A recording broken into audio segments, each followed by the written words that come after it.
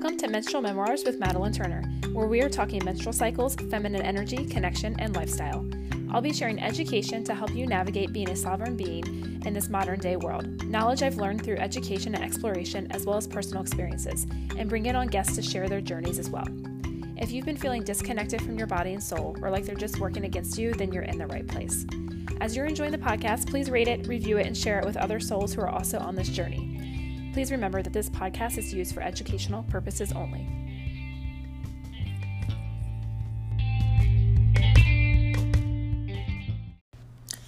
Hi, welcome back to Menstrual Memoirs. This is Dr. Madeline Turner, and I'm excited and grateful as always that you are tuning in.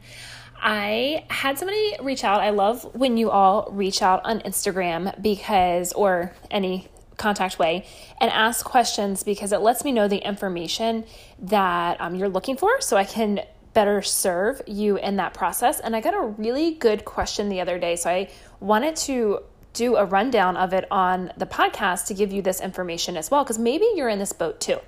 Of course, if you are liking the podcast and you are enjoying the information, please rate it, please share it, please review it. That is how other women get exposed to these messages as well who may need them.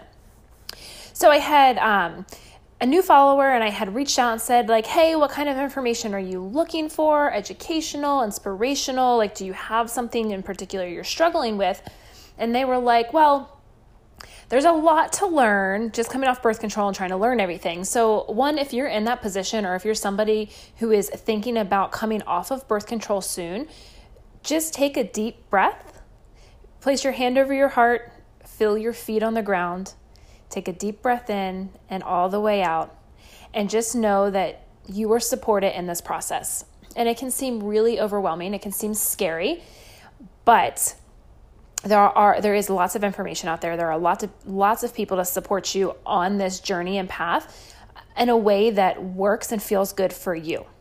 So please remember that, and do not hesitate to reach out and ask for help or assistance, because most of us who maybe you look up to who know this information, we had to start somewhere too, and I didn't know everything in the beginning either. This has been years of experience and research and reading and all of that fun stuff. So just know that you're on the path if you're trying to take that path that you were supposed to be, and you can figure this out too. So there is a lot, I would say there is a lot to learn, or there can feel like there's a lot to learn, but it's definitely learnable. And it's nothing that's rocket science where you can't learn enough to understand which phase you're in, how to show up better in that space and support your body, your mind, your spirit, your soul, all of that, without needing, like I said, this huge bandwidth of knowledge. This is stuff you can learn, I promise.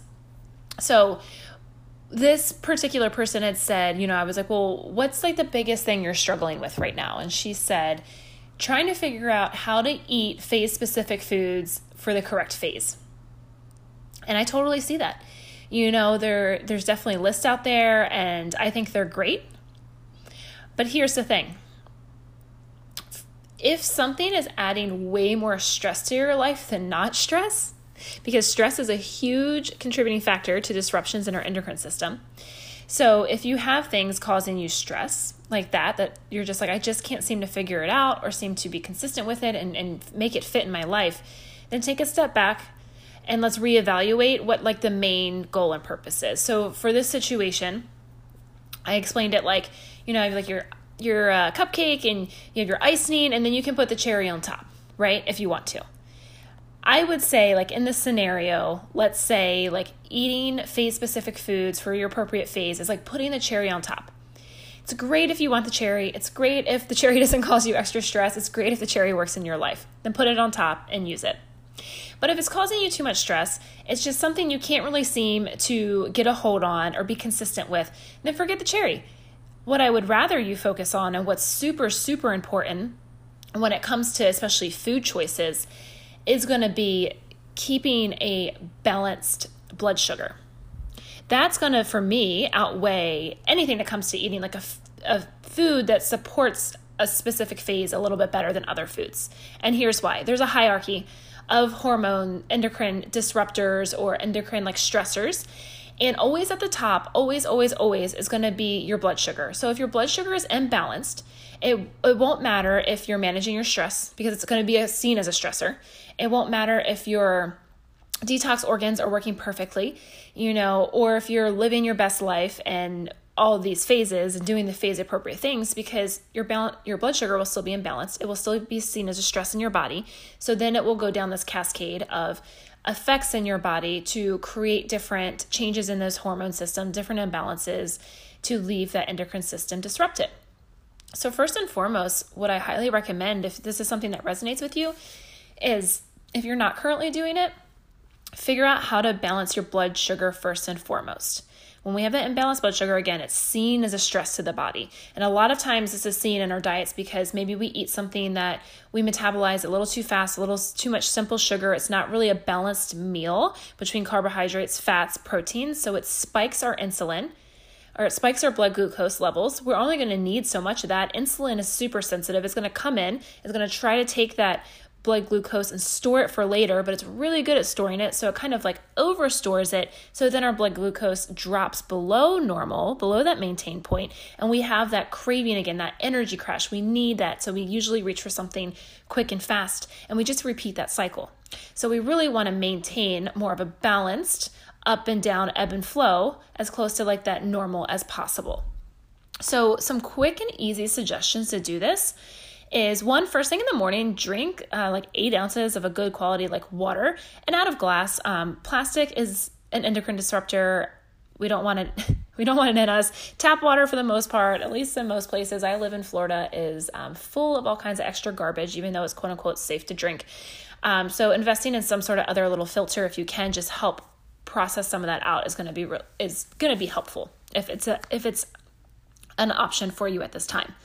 So starting off with that and continuing to drink really high quality, clean water throughout the day. Focusing on eating every 2.5 to 3.5 hours. And first, so when you're waking up too, eating within an hour and a half of waking. And then you can start that 2.5 to 3.5 hour cycle, which is going to be different for all of us because it's going to depend on our own specific biology, physiology, as well as how well our meals are balanced. So balancing your meals with carbohydrates, proteins, and fats is going to be really important.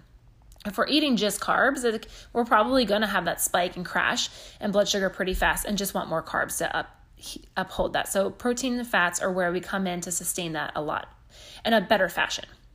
Really focus on eating real whole foods if possible. Things that come out of boxes or things that are pre-made can be very convenient for sure, but that convenience usually costs you, and it usually costs you in nutrients and with things that we're talking about now, usually because of those nutrients and because of things that are added to keep them shelf stable or to keep it simple for you, will usually can spike your blood sugar a little bit more, depending what kind of packaging they're in and how you're cooking it, can have endocrine disruptors in that too.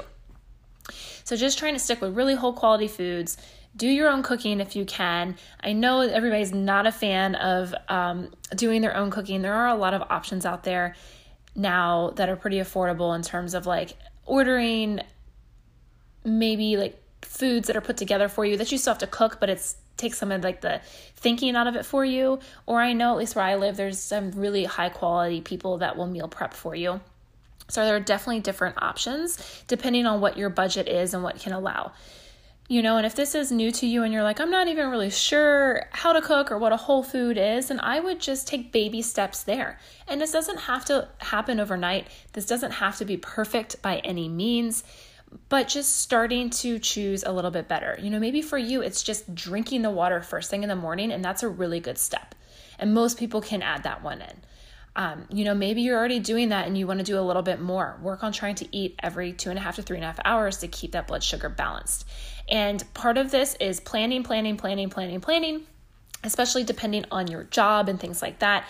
When I started this journey and I started working on this, I realized how mismanaged my blood sugar was because I am a doctor and I see patients a couple times a week, and I would go with patients that it would be 4 or 5 hours before I would ever even touch any type of food again. Or I'd be like really at that 4 hour mark and be like, well, I'm going to go home in an hour and make dinner. So really we're adding like an extra 2 hours onto that.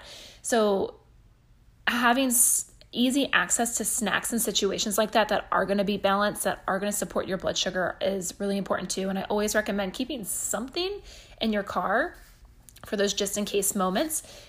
And if you don't have anything and it does happen, then trying to get some sort of snack that has a balance between proteins, carbs, and fats as soon as possible into your system if you've went a while without eating. So I hope that helps. I want to give you a little okay, I get it. It's overwhelming. Yes, it's great if you can eat for each phase as well, but let's start here if that's too much. So I hope that helps. Let me know if you have any questions. I always love to hear from you guys. You can always hop over to Instagram. I am the one that responds back to you, and message me at drdr.madeline, MADALYNDC, and that is down in the show notes as well. And we will talk soon. Bye. Thank you so much for tuning in to this episode of Menstrual Memoirs with Dr. Madeline Turner. If you are enjoying the podcast, please rate it, please share it, please review it. That is how other women get exposed to these messages as well. If you are looking to connect with me, the best way is Instagram. My info is down in the show notes, but my handle is at drdr.madeline, MADALYNDC. I'm looking forward to connecting with you, and we will talk soon. Bye.